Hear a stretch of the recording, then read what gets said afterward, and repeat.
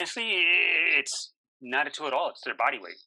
I think people, and I'm a fan of a lot of different tools. I use a lot of them, but I think a lot of times people rush to grab a weight, grab a load, grab some implement to train with, and don't take enough time to own their body weight and own how they can move just without any external influence or load. Welcome to the Movement Code Podcast, where we help you decode movement, health, and lifestyle so that you can expand and grow. Hey guys, my name is Antonio Gerlay, your host for the Movement Code Podcast. I am a father, husband, business owner, rehab practitioner, and coach.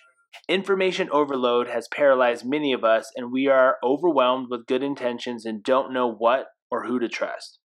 We aim to provide you clarity and confidence by bringing you expert advice for the everyday person. Thanks for spending some time with me today and enjoy the episode. What's happening, guys? This is Antonio, your host of the Movement Code Podcast. This is episode 17, and I'm getting excited because we're pushing closer to the first 20 episodes. Now, I'm not going to lie. When I first got this podcast rolling, I was hitting it full steam, had a bunch of interviews and everything set up, and it's kind of slowed down a little bit, and I apologize for not getting it posted on the week as I had hoped to do so. But I'm wanting to make sure that I find the best guests and have really good conversations around information that's going to be pertinent rather than just throwing stuff out because it needs to be thrown out.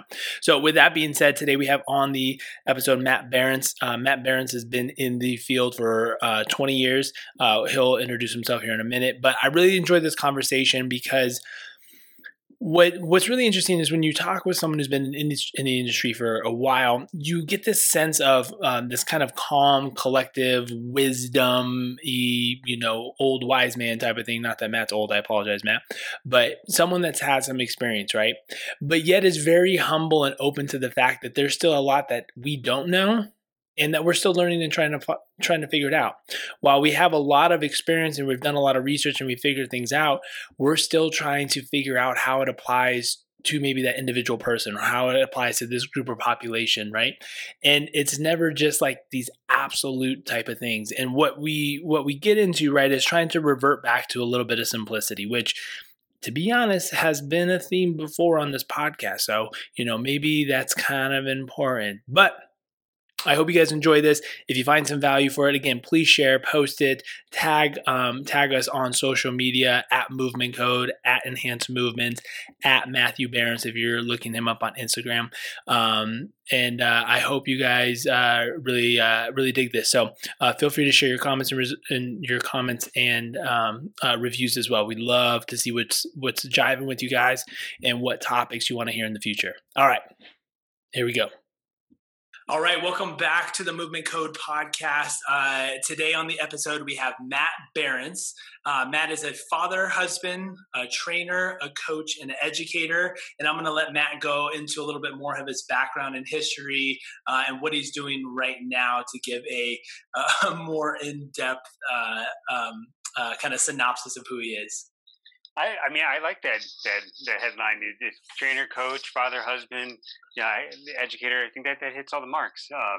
But yeah, I thank you for having me on first. This is great. And yeah, I always consider myself a trainer first. I've been a trainer for a little north of 20 years, and really this has been the industry that I've always wanted to be a part of, and it's just something that I've always done. Training, fitness, it's been part of my background since my 3-year-old brothers forced me to start lifting weights at a young age. So that kind of set the cascade in motion of me getting into this realm. But I started off as a trainer, got my degree in nutritional sciences, and from there just worked basically as much as I possibly could, coaching athletes, coaching general population, anybody in between. And honestly, I geared more towards coaching the general population, people that just wanted to feel better, move better, be healthier, any of those kind of the wide spectrum of goals that one can have, because that's where you can make a significant amount of change, and that's where a lot of help is needed. So I spent a significant amount of time working with that type of clientele, and then built up to where I worked for Equinox for quite some time as a trainer, as a coach, as a manager, and then for the last 5 years, I had, prior to my departure from the company, had worked as the head of education. And then throughout that entire time, I was also leading workshops and delivering education. So that's where the trainer, coach, and educator piece comes into play. I'm not a teacher by trade, but it's something that I've built up to doing and really dove head first, both as a trainer leading education, but also as the head of education for a company. And how do you learn?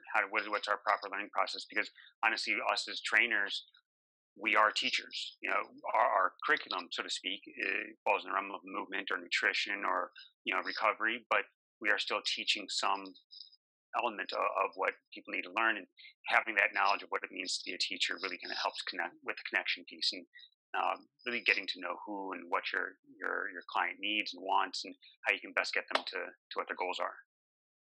Yeah, I think that's I love that, and that's something that I am constantly. So I'm newer in the game. I've been a Cairo for now just over 5 years. I got my CSCS just prior to that, but it's really only been over the last like 3 years where I've been really pushing the training model and integrating, such as Craig Liebenson and a lot of providers do, is integrating the two models together. Is not just being dogmatic in that I'm only a chiropractor. But the learning process has always been super intriguing to me. Is just and I've taken some motor learning behavior courses in undergrad and whatnot, and trying to understand how the human body learns things. And it's interesting because you can go down a super deep dive rabbit hole with that and how application works, and pros and cons to both. I think I got lost up in really getting very articulate about specifics and being like, this is a key element you need before you go on to the next step, but then kind of learning that you can blend and smooth things out a little bit more to get more out of that. So I'm curious your thought process as far as motor learning, and more specifically, how I guess the client or the individual or the person who is doing it, doesn't have to be client, could just be you as an individual. Where do we need to be more specific about steps, or where can we be a little bit more gracious with how we go about that? I'll try to address the first part, kind of in a nutshell, the motor learning part. You know, and this will be on a wide spectrum. It's allowing from failure, or not failure. It's allowing for mistakes, I guess is the better way to put it. And this has its anchors in teaching and education as well as movement. You know, oftentimes, and I have a daughter who's one, and I have a 3-year-old son. You watch them learn to move. They learn how to move through failure. They try to stand up, they fall. They go through that process over and over again until they get the balance. They get their ability to coordinate and self actualize all of the movement needs to keep them upright. But they go through a tremendous amount of failure beforehand. Now, the key piece in that kind of mistake process is that it's done in a safe environment where the risk of the mistake, it doesn't carry a lot of weight. You as a toddler, you fall on your backside. It's not a large fall, so you're going to get back up and keep moving. In the realm of training, we can take that same approach where we can explore movement and learn new movement, and that's where I'm a big fan of the idea of play when it comes to training, because that really is how we learn to move as we get older and older as kids. You explore and you make some mistakes, but you do so in an environment or in a way that doesn't expose you to, as an adult, risk of injury or something that could kind of sideline you for a long period of time. And so that's where the other piece of kind of motor learning and taking education comes into play, is looking for ways you can create what's called desirable difficulty. It's this idea that you want to have that sweet spot of challenge where it's not too easy, where your motivation and engagement is low because you're looking at, oh, I can easily do that, and it's not too hard, where you're out the gates just understanding like, oh, I'll never get that done. The imagery I often use in kind of talking about desired difficulty is like walking up a low hill as a mountain climber, or trying to climb Mount Everest. Those are your two ends of the spectrum. One so easy that it's not no motivation. The other so hard that it's no motivation. But you find the right size mountain for you to climb at this point in time, where you can be challenged but successful. And so I think within movement and training, and anybody that's looking to do more, it's finding that kind of edge of ability where you're challenged, but you can still be successful. You mentioned Dr. Liebmanson, who I work with now quite a bit. One of the things he's very fond of saying is find the hardest thing they can do well. That's really what you want to do. You want to get to that point where you find that movement is the hardest thing you can do well, and really keep refining that and practicing that skill. That's such a good. I've never heard desirable difficulty before, and I really like that. That resonates well. And yeah, pretty much the same thing that Liebmanson says, but for some reason that I think the difficulty in there and the desire really pairs really well together. Now, I was just thinking though, so coaching obviously helps reduce chances of mistakes. Mm-hmm. And we run into this. Obviously you've seen this more than I would have, but do we potentially rob progress with this? Like where could we, because yes, we want to reduce the kid safe environment. Training offers a higher risk, but we also want to increase the chances of mistakes so they can process that new learning adaptation appropriately. Yeah. Right. So as a coach, that's where it is the kind of the art and science of coaching. It's where, to your first statement, yeah, there are some coaches that I do think we rob some progress because we get in this habit of, as coaches, we want to fix and we want to be there and we want to, whether it be because we want to make sure they're doing it right and we want to do the best by them, or B, we want to validate our presence there, but we overcoach the situation. We constantly are firing, cues and fixes and this and that at the client instead of letting them figure it out a bit. And that not only robs progress in the sense that, we are the ones constantly owning the movement, but also robs progress in the sense that they never get that autonomy over how they're moving. The idea is that I want them to be able to do whatever they're doing with or without me there. So if they can only do it right because I'm firing, cues at them, then that's not them learning. It's them being able to rehearse what I'm putting out to them. In the same vein, if I'm constantly firing cues on them, it's probably actually impeding their ability to learn, because if they're constantly in their head thinking, I always give the example of, if I'm a sprint coach and I give my sprinter, 10 cues before they step up to the line, their performance is going to go down because I've taken something that should be a little autonomous, or at least they somewhat, mindless to a degree. And now I've introduced so many things for them to think about. So that's one side of it. Now, this is where, like I said, it's the art and science of coaching. You have to learn where to apply the allowable mistakes and where that you want to make sure they're set up for success, so that those mistakes won't happen. And oftentimes that has to do with the amount of loading, or kind of the closer you get to a maximal load. If I have somebody putting, multiple plates on a barbell to get ready to do a deadlift, I don't want a mistake in the vocabulary of what they're about to do. But if I'm having somebody learn how to hip hinge or do something on the lower threshold, and I know they can manage the weight and it's now their learning process, I absolutely want to step back and be able to have somebody feel and explore and build this sense of awareness around how they move. Because what's music to my ears is not me saying, hey, did you see how this happened? It's when the person or the client turns around to me and says, hey, I noticed this, or I felt this. When they have that sense of awareness, that's where it's like, oh, boom, you're going to get it. Yeah, I think that's a good example, and that's always the balance, because it's been interesting now transitioning, trying to take, especially when pain is involved, and pain is such just like, it's just a wrench in the cogwheel for everything. There's so much fear avoidance into everything, and that's, the mistake for them is so ingrained in them. They're like, well, any mistake I've made in the past has been a major setback. Mm-hmm. And trying to encourage them to explore and feel things out, because that's the big autonomy differentiator there, right? It's like, hey, if you can figure out how to get out of it without me, that's huge. But there's so much guarding involved, which I think there's good examples in that, because sometimes increasing the load gives them that. Mm-hmm. And sometimes taking it away does. So it's such a balance. Yeah, I mean, it's, this is where it runs a spectrum of whether you're in the rehab setting or the performance setting.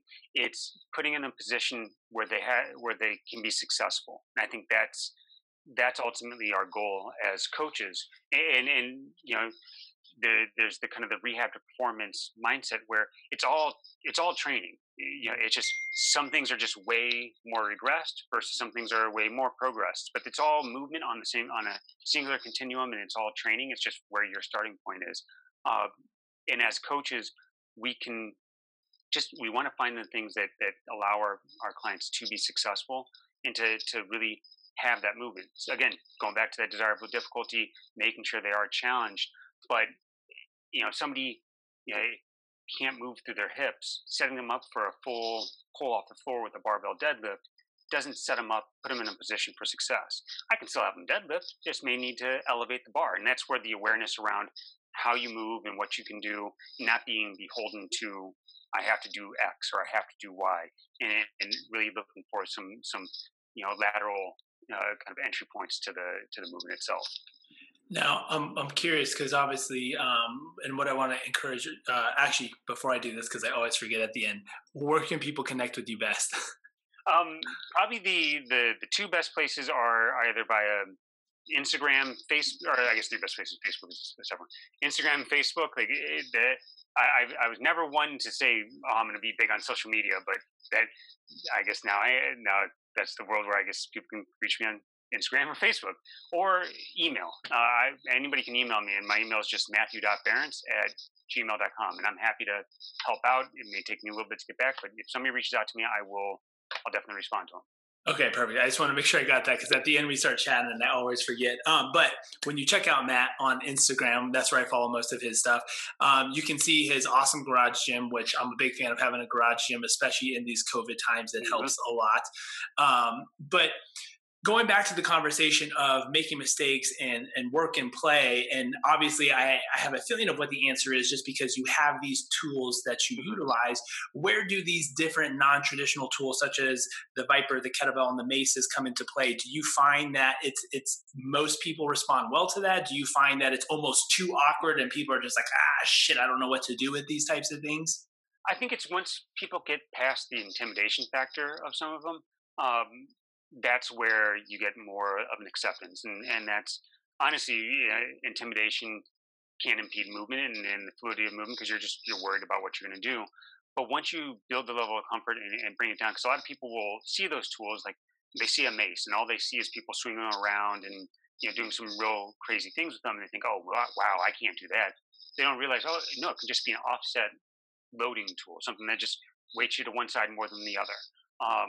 Same with like a Viper. Viper is one of the most versatile tools that I've been able to use in my training history because it can literally set up to where you are focusing on recovery and kind of restorative poses and just adding some subtle loading to those positions and postures, or you can go full bore performance with it, and it just challenges the body in a slightly different way than what traditional kind of vertical loading does with barbells, dumbbells, because of the way you're able to move it and the programming that's behind it. So I think this all just comes back to once people are comfortable with the tool and they get some exposure to really what can be done with it, then it's understanding where there are a variety of starting points. You don't have to be doing the wild, crazy things. You can just use it to do some real subtle work and real subtle challenges to the body. So what's funny about the Viper is when I first started re-following you, because there's a preface to this story, started following. I was like, oh, I love this stuff. It's really cool stuff. I like utilizing all the same tools. And then I was cleaning up my phone one day because my storage was full. And at the very top of my photos I had a screenshot of you doing some Viper work from like a year or 2 years ago. And I was like, oh, damn, it's the same. So it was pretty cool because I loved seeing the Viper stuff that you were doing early on and then transitioned to more what I was following now. But I think what's important to remember too for a lot of individuals, because right now with COVID and a lot of other stuff, is there's a ton of tools. Like you said, it's not, the tool is just one tool. Obviously having more tools helps with the individual and where they're at and whatnot. But I think a lot of times people get also sometimes very confused. And I'm the same thing. I'm like kind of shiny object. Oh, this is really cool. I need to try that. Or I need to try that. Just remembering that it's one avenue. A lot of times you can do the same thing with, just a kettlebell offset or whatever. That's why we do single arm and all that different stuff. Yeah, absolutely. Honestly, the tool really isn't anything special, so to speak. Pick what you think you're gonna. And this is where I'll come back to also the play side of things, and movement exploration is part of training should also be what you enjoy. So pick a tool that you think you're going to enjoy using, and you may not know, and because you've never used it and you're kind of flying blind, but pick something that you think like, oh man, that looks really interesting, because that that enjoyment, that desire to want to work with the tool, that's going to create that engagement and consistency. But the tool really doesn't matter, because you can, like you said, I can offset load with a kettlebell, a Viper, a mace, a club, a body, body weight. It doesn't. You don't need a lot. And then once you're there, once you're picking the tool that you want to use, stick with it. This is, and you kind of made the comment, the shiny object, and seeing a lot of things out there. I think one of the biggest challenges, and I fall into this trap myself, is the idea of program hopping. Like you start something and you're like, oh wait, look at that, I want to do that now, and then you jump to that, and you never give the program that you're on time to actually do the work it was going to do. So, pick the tool that you want to use, or pick, depending on what you have access to, pick the multiple tools you want to use. But once you come up with an idea of how you're going to train, the program that you're going to be on, stick to it. Give it a chance to work. Give yourself a chance to learn those movements, and then to load those movements. I think that's the other piece of it, is just always this constant changing of exercises and movements and what you're doing. You never actually give yourself you give your body a chance to actually own that pattern, and then be able to load it and stress it even more. And that's where I'll use the three words of play, practice, train, where you play is your exploration. You start kind of playing with different movements, and you get some ideas and figure some stuff out, and then you practice, which means refining that skill. And you now, once you've identified a movement through play, you practice it and figure out how you can make it a little bit better. And then once you feel confident in your form and confident in how you perform your technique, that's where you get after the training side of things, and you can really start pushing the envelope either on speed or intensity. How often do you revert back to play? All the time. I try to, when I look at the overall complex of my program, I try to have at least a percentage, sometimes smaller, sometimes bigger, of time where I'm always just playing with something. And it could be body weight, it could be, and those are often the things that I don't record, because it's just me like trying not to hit myself with a weight, or trying to just figure out a particular movement. But I'll get an idea and I'll test it out, and that's where, or I'll get a tool and I'll just see, how have I not moved this in the past. But I always have a little bit of play, because that's also fun. It should bring play, just as it does for our kids. Bring a smile to your face when you're doing it, because you're kind of make yourself look like a fool a little bit, which I do lovingly. I mean, but it allows you to open up different opportunities, and it also brings us back to that desirable difficulty and allowing for mistakes, because within that play realm, I'm often not with a heavy load. I'm just playing with a movement pattern, or playing with the way of getting after the movement, and then that will transition into the practice piece. And I spend a ton of time in the practice side. I've worked with, for instance, I've worked with kettlebells since 2006. I think I took my first kettlebell certification, and I still consider myself practicing the swing. And that's one of the first things you learn in kettlebells, and it's the foundation of a lot of movements. But you're never too good not to practice the components of what you're doing and the technique that you're going after. Yeah, and you made a very important distinction, is lighter load. I mean, so often what we run into is, and I was in this time frame. Now I pretty much fluctuate, and we had some social media conversations in the past, just with kids and everything. Is just like, I fluctuate between pretty much play and practice. At this point in the season of my life, training is not even really an option. Obviously it could be, but it's very difficult. But understanding that when you're in this play practice component, you can't be doing like strength, and even your training cycles can't just be build. I think so often there's no opportunity to play or practice, just because you're always trying to go heavier. Yeah, and you called it out and made reference to your own experience. You have to, as an individual, I mentioned the word awareness around movement and awareness around how you move, but you also have awareness around your environment and your situation.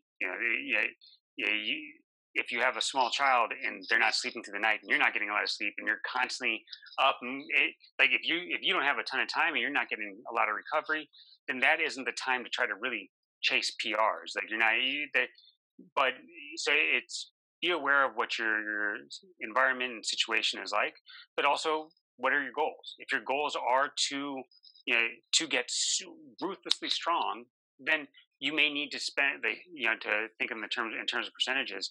80% of your program may need to be in the kind of the training realm. And when I say train, you're still you're not pushing to the red line all the time, because that's a separate issue. But you're trying to build strength, and then you got another 10% in play and practice, because that allows you to add some movement variability in there and allows you to keep yourself from being just restricted to one singular path of training.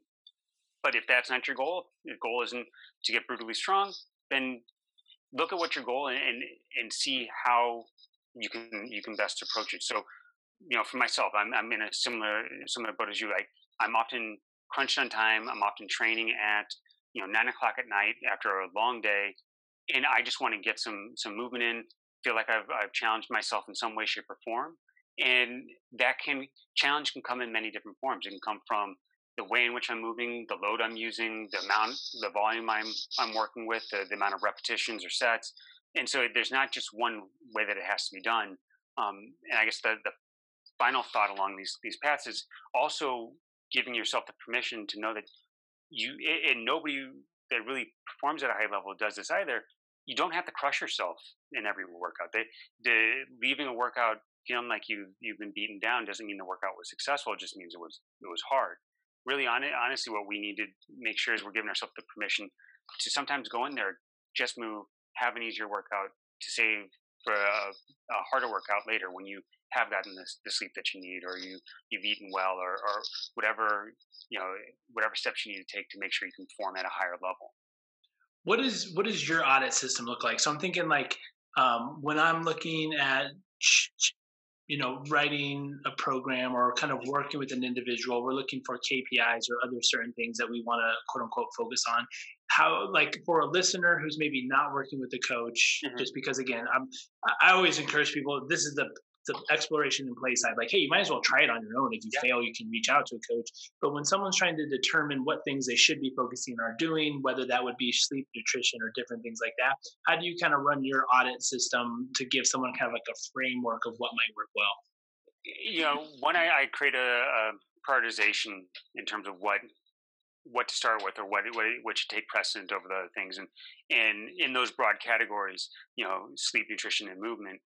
Sleep is probably, if that's not on, again, this is dependent upon your goals, but if that's not on point, if your sleep is off, and there may be things like, when my daughter was 3 months old, somebody telling me to sleep more really wasn't exactly a good suggestion. But barring that type of experience, if your sleep is off, that's probably the first place to start, because that influences everything down the chain. So if your sleep's off, it's been shown that you're going to make some less than ideal choices when it comes to nutrition, just due to the fatigue and decision making process. If your sleep's off, you're not going to be recovered, and so your energy levels for training are going to be lower, and your ability to learn and move is going to be reduced. So the sleep is a real big linchpin to how we are able to actually perform. And when I say if sleep is off, so if you're getting 6 hours of sleep a night, I'm not saying you need to tomorrow get 8 hours of sleep, because this is all about being aware of what you can do and making sure you're setting yourself up for success, be it in movement or behaviors. It's looking at, okay, can you go to bed 15 minutes earlier tonight, or can you wake up 15 minutes later? You have to take an audit of where you're at and what you can do, and make some small steps. It doesn't have to be big, grandiose overtures of I need to add an hour. It's, unless you can do that, but add 15 minutes here, or improve the sleep environment. So that's the first part of the answer. I always bias sleep first, and then looking at training and nutrition and movement and nutrition. You can address both of those. Again, with nutrition, take small steps to address specific habits. And an easy way, I've used the word a couple times, and it's even more so important. in the realm of nutrition, create awareness for yourself. Oftentimes when we eat, we do so kind of unconsciously, so to speak. So, I have the picture of my dad. He'll sit in a chair and eat a sleeve of crackers without even think about it and not even realize he's made it through them. And you know, if you force yourself to sit down and do a food log and just keep track of what you're eating, I guarantee you'll uncover some things like, oh wait, I do eat a lot of that. Where you've convinced yourself you don't, but the reality is when you put it on paper, you do. And that's it. Creating that awareness is a good first step, and then you can progress from there. And you can just look for the low hanging fruit, like, oh, I can swap this out, or I can tweak this, and you'd be surprised how one thing gets to another. I like the phrase "success begets success." You make one small change, you get successful there. That's going to lead to the next small change, the next small change, and that aggregates over time, and you can kind of build up. So that's the realms of sleep and nutrition. When it comes to movement, you know, one thing I always audit is where my recovery levels are. And an easy thing that somebody can do on their own, which I do for myself, is I wear a heart rate monitor pretty much all the time. It's an easy way for you to track where your stress is at, how your body's responding. Because we tend to be relatively consistent. It's not always the same, but we can be consistent with what our resting heart rate would be. And if I am consistently around 60 beats per minute, and now I'm wearing my watch and it's telling me I'm at 70 beats per minute, that's a significant increase in where my resting heart rate is, and that's indicating to me that I may not be recovered. And so I'd probably take it a little bit easier in my workouts versus if everything's normal, then I can progress forward, assuming all else is doing well. Do you monitor that heart rate consistently throughout the day, or is it more prior to your training? I'm just thinking because I'm like, as a parent, I'm literally drinking this right now. Sure. It's 4:30 in the afternoon. After this, after we wrap up, I will be doing the same. But for me, I do it consistently throughout the day. I'm also a little odd. I wear my watch 24/7 unless it needs to be charged. So I sleep with it on. I wear it at all times. So I take that consistently. But if you don't want to do that, you can pick a consistent time of day where you can consistently measure your heart rate. So if you can do it in the morning right when you wake up, great. If you do it every day at noon, it's the consistency piece that can be a big factor, because if you are variable, you take it one day at 7 a.m., one day at noon, one day at 5, there's a lot of different noise that's going to impact what that number is going to be.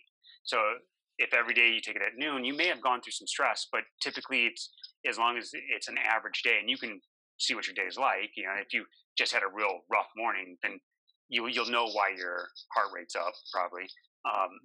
But if everything's equal and it's an average day and you're always taking it at noon, then you can use that as your reference point. What watch do you wear, for those that are curious? I have a Garmin Fenix 6. So I got this one, and this also leads into the movement side of things. I have this one because I like the watch. It's good. It's a versatile training watch, and you can use it for hiking and running and pacing and all that. But then B, it has both an optical sensor on the back of it to where I don't have to wear a chest strap, then also pairs with a chest strap.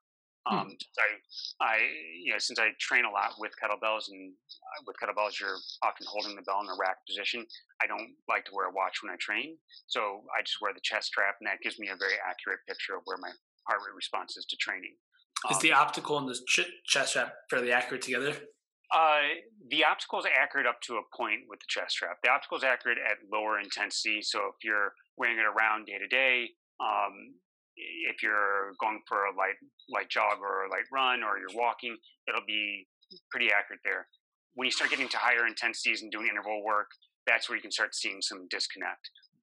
And that's the case with a lot of optical sensors. It just, once you get to a higher intensity, it just, you because of, if nothing else, the movement of the watch on your wrist, that can create noise in how it's reading your heart rate. So that's why I like wearing the chest strap, because that can give me the most accurate read of where my heart rate is. And that kind of leads back to how I know if I'm ready to train or not, because if I'm doing something and this is all about kind of building historical reference for yourself. If I do 10 kettlebell swings, I know that typically, after a while, we'll get my heart rate to 140 beats per minute. But today it's getting me up to 150, 160.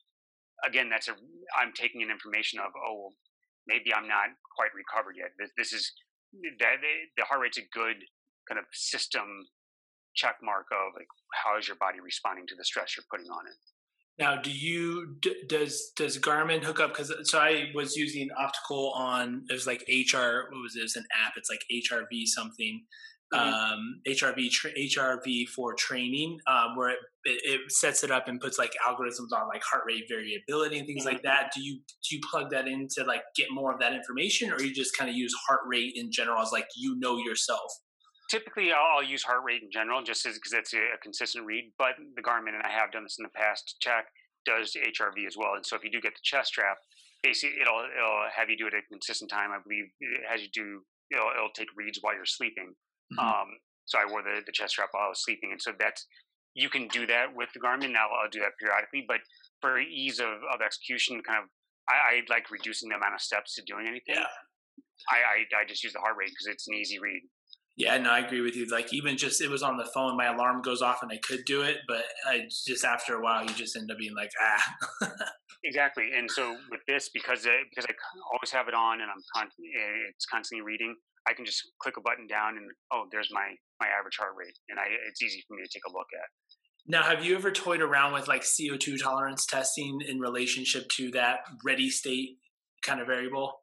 I haven't. I've read the book Oxygen Advantage, which goes kind of in depth on CO2 tolerance and being able to kind of some of the drills you can do. So they have it's not tech based. It's just a manual test where you're timing how long you can hold your breath on an exhale and while you're moving, just at a walk pace, and that can give you some insight as to what your CO2 tolerance is. So I played with that. But not with any type of technology or anything like that. The Garmin, it's not to champion Garmin by any means. So it does also do a pulse ox read, so you can get some information on where you're at there. Yeah, that's pretty cool. I was always curious. I haven't done too much with the CO2 as well, just because I'm blaming 100% parent brain fog here, but I think it's interesting to kind of just understand it's just a tool that you'd be able to utilize if you don't have a smartwatch or something like that. You can test to see, if you're there's other ones too where you do like a max exhale to see how long your exhale is before response to that, and that can all be trained too, which is indicative of your overall training and things like that as well. I was just curious if you've kind of tinkered around with that. Now I'm curious, as far as kind of your educational role to other trainers, and this might be a little bit more relevant for trainers or other clinicians who might be listening. How do you use more behavioral? I'm trying to think of the way to ask this. More behavioral profiling to try to understand the client better as how to address certain things. So like one thing comes to mind, right? As you had already stated with the nutrition, when most people talk about like nutrition or training, we know the answer. Like I want to lose weight. How do I lose weight? I just globally think really quick of what I ate over the last couple of days. I was like, oh shit, yeah, I know why or how I could. Most of us know the answer, but we're not quite motivated, or we have excuses, or we're stuck in our patterns. If they know the answer and you understand the profile, how do you get people to understand who that person is so that you can maybe even push them a little bit harder, or who needs to have a little bit more reserved conversation about certain things? I think the number one thing we look at when working with trainers and teaching them to work with clients on how to help them with their behavior change is really understanding first, everything you do needs to be client centered, in the sense that they're the captains of the ship. They're the ones that know themselves the best, so to speak, and you're there to help guide them through making some choices. Oftentimes we come in guns blazing with here's things you can do, here's things you can do, and really as a species, independent of subject matter, we humans don't like to be told what to do. We don't like to be said, like, no matter how good of a thing it is for us, we don't like to be told what to do. And so if you come in and say, hey, do this, do that, it oftentimes you'll get some compliance, but oftentimes it leads to non-compliance over time, because people just start falling off, or they don't want to be told what to do anymore. So what we'll look at is flipping it and putting the client in the driver's seat. And this is where I come back to that word of awareness of having them come to, if it's in the realm of nutrition, asking them, okay, hey, do you have the ability, and giving them the option, creating an environment where they can say no, but do you have the ability to do a food log? Great. You reserve any judgment, let them do that. And then you talk to them and ask them about, hey, what do you see in here that maybe could change? And it's through a conversation where you build up to providing them with options. You don't tell them what to do, but say, okay, because you're not abdicating your role as the professional. But what you can do is you can come up with options. Say, so based on what we talked about, here are some things. Here are some 3 options that I think could be very helpful for you. Which do you think would be best? Which one do you think you can be the most successful on? Because by going through that process, by giving them the option, putting them in the driver's seat, they're making the choice and coming up with a plan. That gives them autonomy. By making the decision themselves, they have more skin in the game. Next, that's where if they said, "Oh, I'll do option A," and I know I can do it, I have to use the out of 10 scale. If I say, "Okay, you want to go with option A," how confident are you on a scale of 1 to 10, 10 being absolutely the most confident that you can do that every day as we defined it? And if they tell me anything other than 8, 9, or 10, then we need to shrink the change. And oftentimes, clients will potentially overshoot, and that's where you give them some chance to fail and make some mistakes. But you always can come back to them and say, "Okay, you said you wanted to do this. It didn't quite happen." There's no judgment.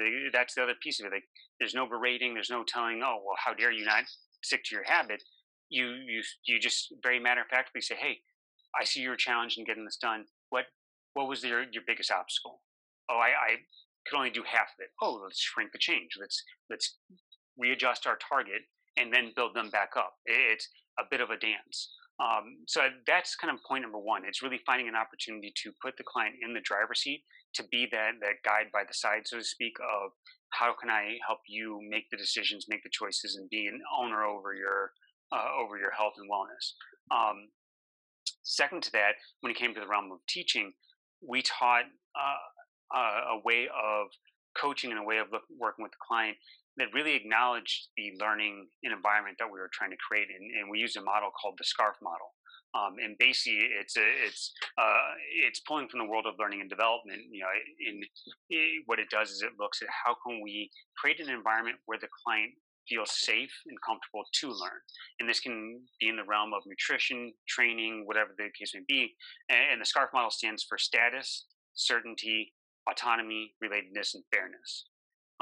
So the status piece, when a client comes in, we have to recognize that they're coming in potentially to an environment where, outside of the gym world, they could be captains of industry, have their, the absolute expertise in their areas in every other aspect of the world, but they're coming into the facility, and it's an environment where they don't 100% feel comfortable, or they're no longer that expert. So us knowing that may be the case, if we acknowledge their status, they identify their superpowers, identify things that they do really well, build them up, champion successes, that puts them back in that kind of higher, kind of social order, so to speak, to where they don't feel talked down to. I think a lot of times trainers, again, not maliciously, but will use large words and try to justify their knowledge base. But at times, clients read that as, "Oh, this person's trying to make me feel like I don't know what I'm doing." And so if we acknowledge that we have to elevate their status, that allows us to ensure that they feel comfortable. They don't feel like they're being kind of belittled, so to speak. Certainty is I like saying the phrase, "save surprises for birthday parties." Certainty allows us to ensure that the client knows what's going on, and that can be a very simple, that can be as simple as giving a quick debrief of, "Hey, this is what we're going to work on," or "This is what the program is." It's just bringing them into the fold. Don't tell, discuss. Like that's an easy way for us to create a high level of certainty. We talked about autonomy. That's a way for us to build that ability to own what they're doing.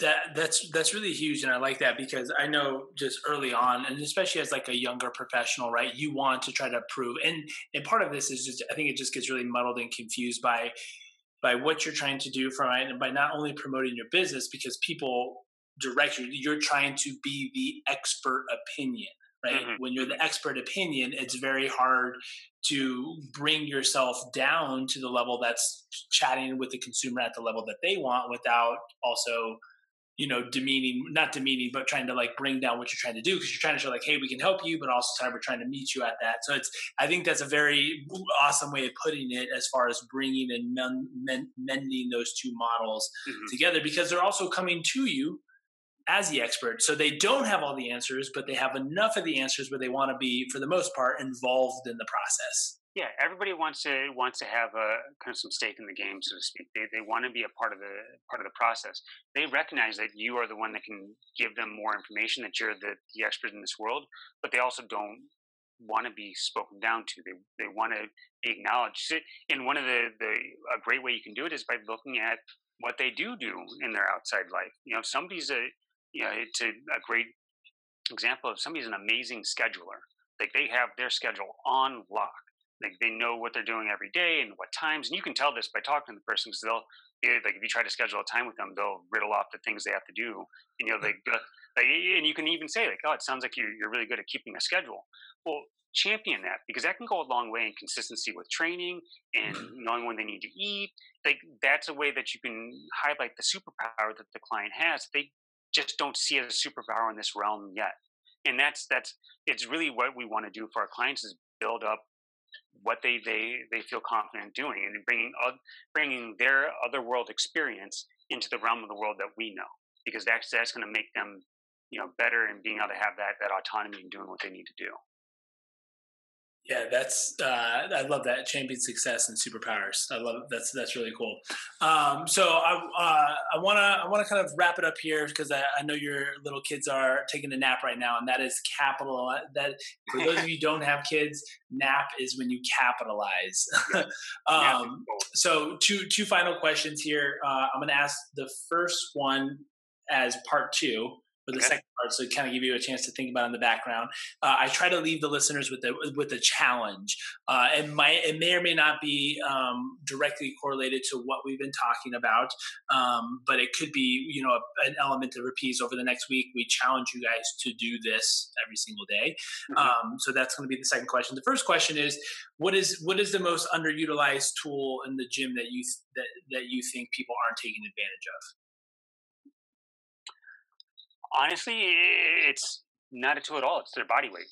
I think people, and I'm a fan of a lot of different tools. I use a lot of them, but I think a lot of times people rush to grab a weight, grab a load, grab some implement to train with, and don't take enough time to own their body weight and own how they can move just without any external influence or load, because that can be very telling. And this is where it comes back to that ability to really own that play part of things, where if your body weight, that's your ultimate play environment, because you have nothing else weighing down upon you, and now you can feel, can I truly do this movement? Because if you can only do it with an external implement, then you don't own that movement. So I'd say that's probably the most underutilized. So it's not a tool. No, I mean, like you said, everything's a tool, right? But exactly. I feel I'm glad you said that, because I'm kind of literally just today I was talking with people. I was like, we need to get you some more weight. We need to get you stronger under some, get you some more resistance. And yet I know they could be doing a lot more with their body weight. But I think it's also a balance, right? Because part of the motivation with that is my biggest concern, and this is, again, being a little bit greener in the industry, and for those that are the same way, you're going to feel this exact same thing, is like, you want to be able to give more. You never want someone to feel like they're not being challenged enough. And of course, they see heavier weight, they're going to feel more challenged. Exactly. Yeah. But at the same time, not doing something so difficult with body weight, because it is harder for you to move in certain positions where it's like, well, this is dumb, I don't want to do it at all. And that's where I'm always in this balance of like, I want to be able to challenge you with body weight, but I know you also want more. So how do you put those two together? And I think that's ultimately, one, just to make sure I'm clear, I'm not, knocking weight by any means. I love putting heavy things overhead. Oh yeah. I love it. So it's just, the body weight side of things, if you're choosing the pattern or choosing the movement that is challenging, that's ultimately what we want. Is we want that challenge. Whether that challenge comes from putting a bar on my back or trying to do a single leg squat, it's still going to be a challenge. And that, I think, to your point's spot on. We got to find the way to increase that challenge. And this is where it comes back, to the art and science of coaching. Like, you find ways to challenge them and create a stress on the body that sometimes it's going to be via weight, because exactly as you're calling out, when they see the plates add to the bar, that's a big motivator. They can tangibly and physically see things are going up. But you also want to increase movement literacy, and so that's where you can create some different challenges in the patterns, and that's also an awareness and aha moment for them to try to be challenged, because then you can also empower them to do stuff on their own. When you don't need equipment, you can do it at home. Yeah, I mean, and I'm just thinking about Chris Summers, the U.S. gymnastics coach. His book of I can't remember the title of it, but it's body weight training essentially, Mm-hmm. and showing simple progressions with just squatting and push-ups, and how he made extreme athletes on just doing body weight training. Yeah, you don't need a ton, and so that's where it does lower the barrier to entry, to where, if you can get equipment, great. If you can't, you can still do a lot with just body weight, and you can use common household items if you want external load. But there's a way that you can always challenge yourself. I know, like people right now, especially with COVID, like price points for a lot of things are jacked up, and it's hard to get it. I'm like, hey, just go to Home Depot, buy a sandbag, duct tape the hell out of it, and there you go, $5, you got 50 pounds. Yeah, you want to, and I have a couple of these, especially early on in kind of COVID times. I did a series of posts where I was showing kind of how you can use household items, to recreate training implements. If you want a suspension trainer like a TRX and you don't have access to one, you can use a bed sheet to do that. There are different ways you can do it, and so it's just sitting down and being a little creative. If you have a book bag laying around or you have some suitcase, there's ways to do it if you want external load. But then there's a lot of, like you called out, there's a lot of resources out there around body weight training. Like they're just phenomenal avenues where you can go down different paths of, like, Animal Flow is one of them. Yeah, big fan. That's tremendous amount of play where you're trying to figure out different patterns, different ways to move, and it also I can definitely go down a rabbit hole here, but it also puts you in a position when you're training body weight that often also puts you on the floor quite a bit. And as we get older, we don't really spend a ton of time on the floor, which is not a good thing. We should be rolling around, because if you don't spend a ton of time on the floor and suddenly you trip and find yourself on the floor, you may not be able to catch yourself or be as kind of resilient to that impact. So being able to roll around and being able to kind of engage with the floor, it really does pay dividends, and oftentimes we're forced there as being parents. Yeah. Now I'm curious to get your perspective on this. With now COVID and a lot more online programming and whatnot, and how you've worked with other coaches and trainers, how do you suggest coaches and trainers program this and communicate that? I mean, obviously we're talking about low risk here, right? We're talking about body weight play. Is it more just kind of like, hey, I want you to watch this video and I want you to just replicate it? I would say, and I would just continue to stress that point, like simplicity is key. So, be it with the movement pattern or the load, or if you're using body weight, particularly the movement pattern, but go simpler the better, because that sets somebody up for success. As a trainer, and you're writing a program from somebody and they're going to follow it themselves, if you have the ability to do it, I would highly recommend at least some sort of initial consult or interaction, and it can be very simply via Zoom, right, where you can just get some reference point for how the person moves. Because if you're just throwing something out there and kind of hoping it works for them, you may be putting them in a position to do something where they're not capable of doing it. Yeah, totally. And so if you have the ability to get a sense of how somebody's moving, do that. And it can just be a simple, take them through a basic movement screen where you're watching them squat, go through the basic patterns. Watch them squat body weight, watch them lunge body weight, see if they can balance on one leg, see if they can touch their toes. Can they reach overhead without, giving away at their back? So there's some basic patterns, and you just have to look at how you're going to ask them to train and regress to, like, well, what fundamental movement do they need to be able to do these training exercises? And then from there, I'd say a lot of it would be also connecting with the client. Find what's going to be the most instructive for them. Oftentimes video and demo is going to be a real big way of doing it, an easy way of doing it, because then they can just follow along and they have that as a reference point. But sometimes people like a written out description. Connect with your client, get to understand how do they want to be coached, because that's going to be very helpful for them. That's a good point. And allow them to play, allow them to explore, and understand that, like I said, you start off simply, and then you can build over time. And that's as they own those simpler programs, that's where you can start introducing some exploration, some play, and that's where your videos can come in. You can give them a challenge of, hey, try this a couple times and see how you like it. And what you ask of the client is report back to me how this feels. What did you notice? How did your body respond? And it asks them to be aware of what they're doing. And I love that last point you made, and I try to communicate that with who I'm working with, but anyone else that I'm working as a patient or something else who's taking classes elsewhere, is a lot of times, especially in the group setting, which is natural, is there's not enough client coach interaction. Most people assume like, hey, I'm not hurting, I'm doing okay. Mm-hmm. But if for the listeners who aren't in group classes, is coaches want to hear just like, hey man, that was awesome. Yep. Or like, I really enjoyed this. This felt great on this and that. There's not enough communication in my mind, especially in the group classes. So if you are a member of a gym and you're doing a group class and you're working with some coach of some capacity, tell them, even if you enjoy it, it's always good to know that stuff. Yeah, coaches, and you're 100% right. Oftentimes, if you're working in the group setting, even in the one-on-one setting, you kind of just go along because you believe the coach they're the expert, they're the ones that knows what to do, and you just you follow along. But I will tell you, hands down, coaches want the feedback and they want to hear from you. If something's going great and you're loving it, let them know, because that lets them know they're on the right track. Even more so, and this is the one that often is harder, if something's not going right and you're not liking it, or it's not working for you, or whatever, give that feedback.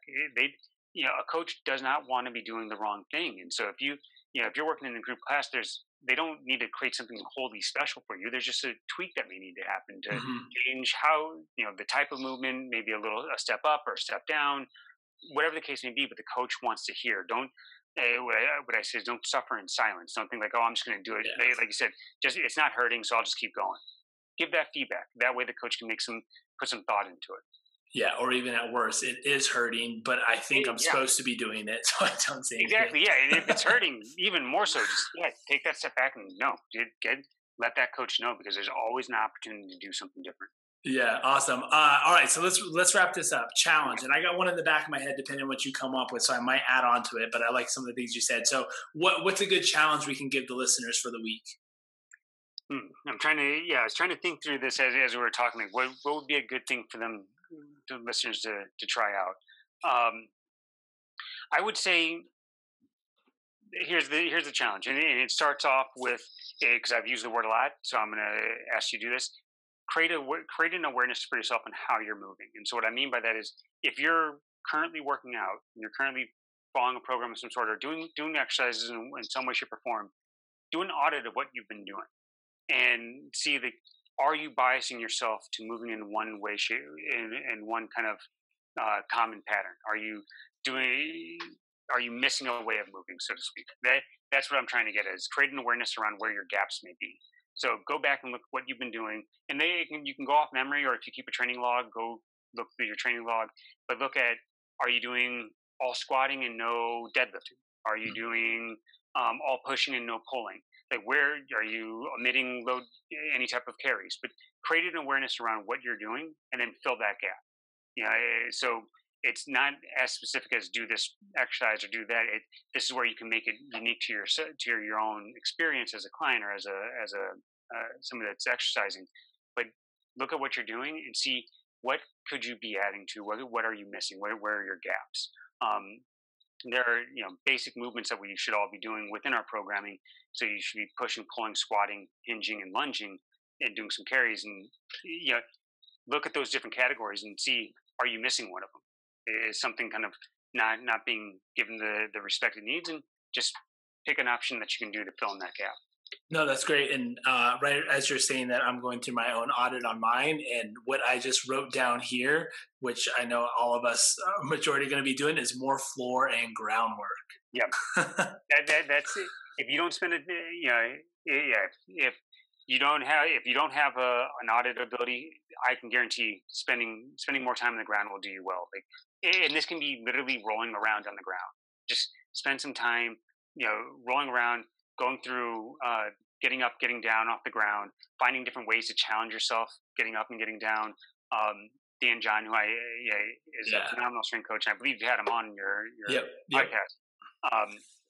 He will give a warm up challenge where, okay, lay down, stand up. Okay, now lay down and put one hand on your same side knee and stand up without taking that hand off that knee. Okay, now do it on the other side. And you find this is that's the definition of play. He's basically saying, okay, now you have no leg. Get up without using one of your legs. You make these small little hurdles, and playing is define the rules of the game, create the obstacle, and then figure out a way to overcome it. Outside of that, all the other rules off. All I know is I can't take my hand off this knee. I just need to get up however I want to. I love it. And there's a lot of different ways you can do that. But that if nothing else, I'll piggyback on yours as well. If you don't have any gaps, spend time on the floor. You can always get more benefit out of spending time on the floor. I love it. Well, is there anything you wanted to add or anything we missed you wanted to share before we wrap up? I'd say the only other thing, because like you said, this is for people that aren't necessarily coaches that are working out and that are trying to, don't demand perfection out of yourself in terms of the workout. Because this is something I often have to talk to my clients about, even talk to my wife about it. If you only have 20 minutes to work out, but you think you should be doing 60, don't just forego the 20 minutes because you can't get the 60. Do what you can get in. There's always an opportunity, and I'm not just saying just move, but look for ways where don't let perfection be the enemy of good enough. Allow yourself to get your workouts in, and don't get frustrated at yourself, because if you have small kids, if you have a hectic job, that 30 minutes can be plenty of time to get you into a good place with your fitness and wellness. Oh, 100%. I mean, I have probably like a go-to of 5 things that I do, and some of them, and again, this is just my experience, but like my go-to is I'm like, you know what? I'm just going to do a 5-minute snatch test right now. 5 minutes, one and done, 100 snatches, and it was good. And depending on how I feel that day, I might go super light or I might go heavier if I'm feeling great, but it goes a long way. I have the same. If I have nothing else, I got 10 minutes of 10 swings on the minute for 10 minutes. I get 100 swings in. I feel good. It only took me 10 minutes, and I move on with my day. It's a win. Yeah. Awesome, man. Well, hey, once again, I am so thankful for taking the time, especially during this capitalization time of nap time. So thank you for joining, and a ton of great stuff in here. So I really appreciate it, man. No, thank you for having me on. I really appreciated the conversation, and this was great. So I thank you. All right. Thanks again, guys, for tuning into the Movement Code podcast. This episode with Matt, again, this was one of my favorite thus far. And I just really love the simplicity and the mindset and the philosophy behind Matt's message. And again, keep in mind, just based on the title, right? Just because it's simple does not mean it's easy. We try to overcomplicate things, but yet we oftentimes, we want to make sure that we are going through this audit process, if you will, this kind of keep ourselves accountable to make sure that we're not just getting stagnant, if you will. So, for instance, in this challenge that we want to do is we're looking at kind of our audit and our programming, and that can be done in a number of different ways, right? Like, are you doing all push, no pull? Are you doing all squats, no pull? Are you only hitting the accessory work for the lower extremity, not your shoulders or the upper extremity, right? And there might be reasons why you're doing that, right? We want to be able to focus the attention, but oftentimes we just get into this kind of this program where we're just doing the same thing over and over because we're supposed to do the same thing over and over, right? And one of the things that, again, as I noted and indicated, going through my audit process, like, I'm not doing enough groundwork, and groundwork is so phenomenal for a number of different reasons. When I'm tight, I usually know I'm not doing enough groundwork. What is groundwork? Maybe Turkish get-ups. Maybe it's just rolling on the ground as far as switching into like some different stretches or positions, or it could be crawling.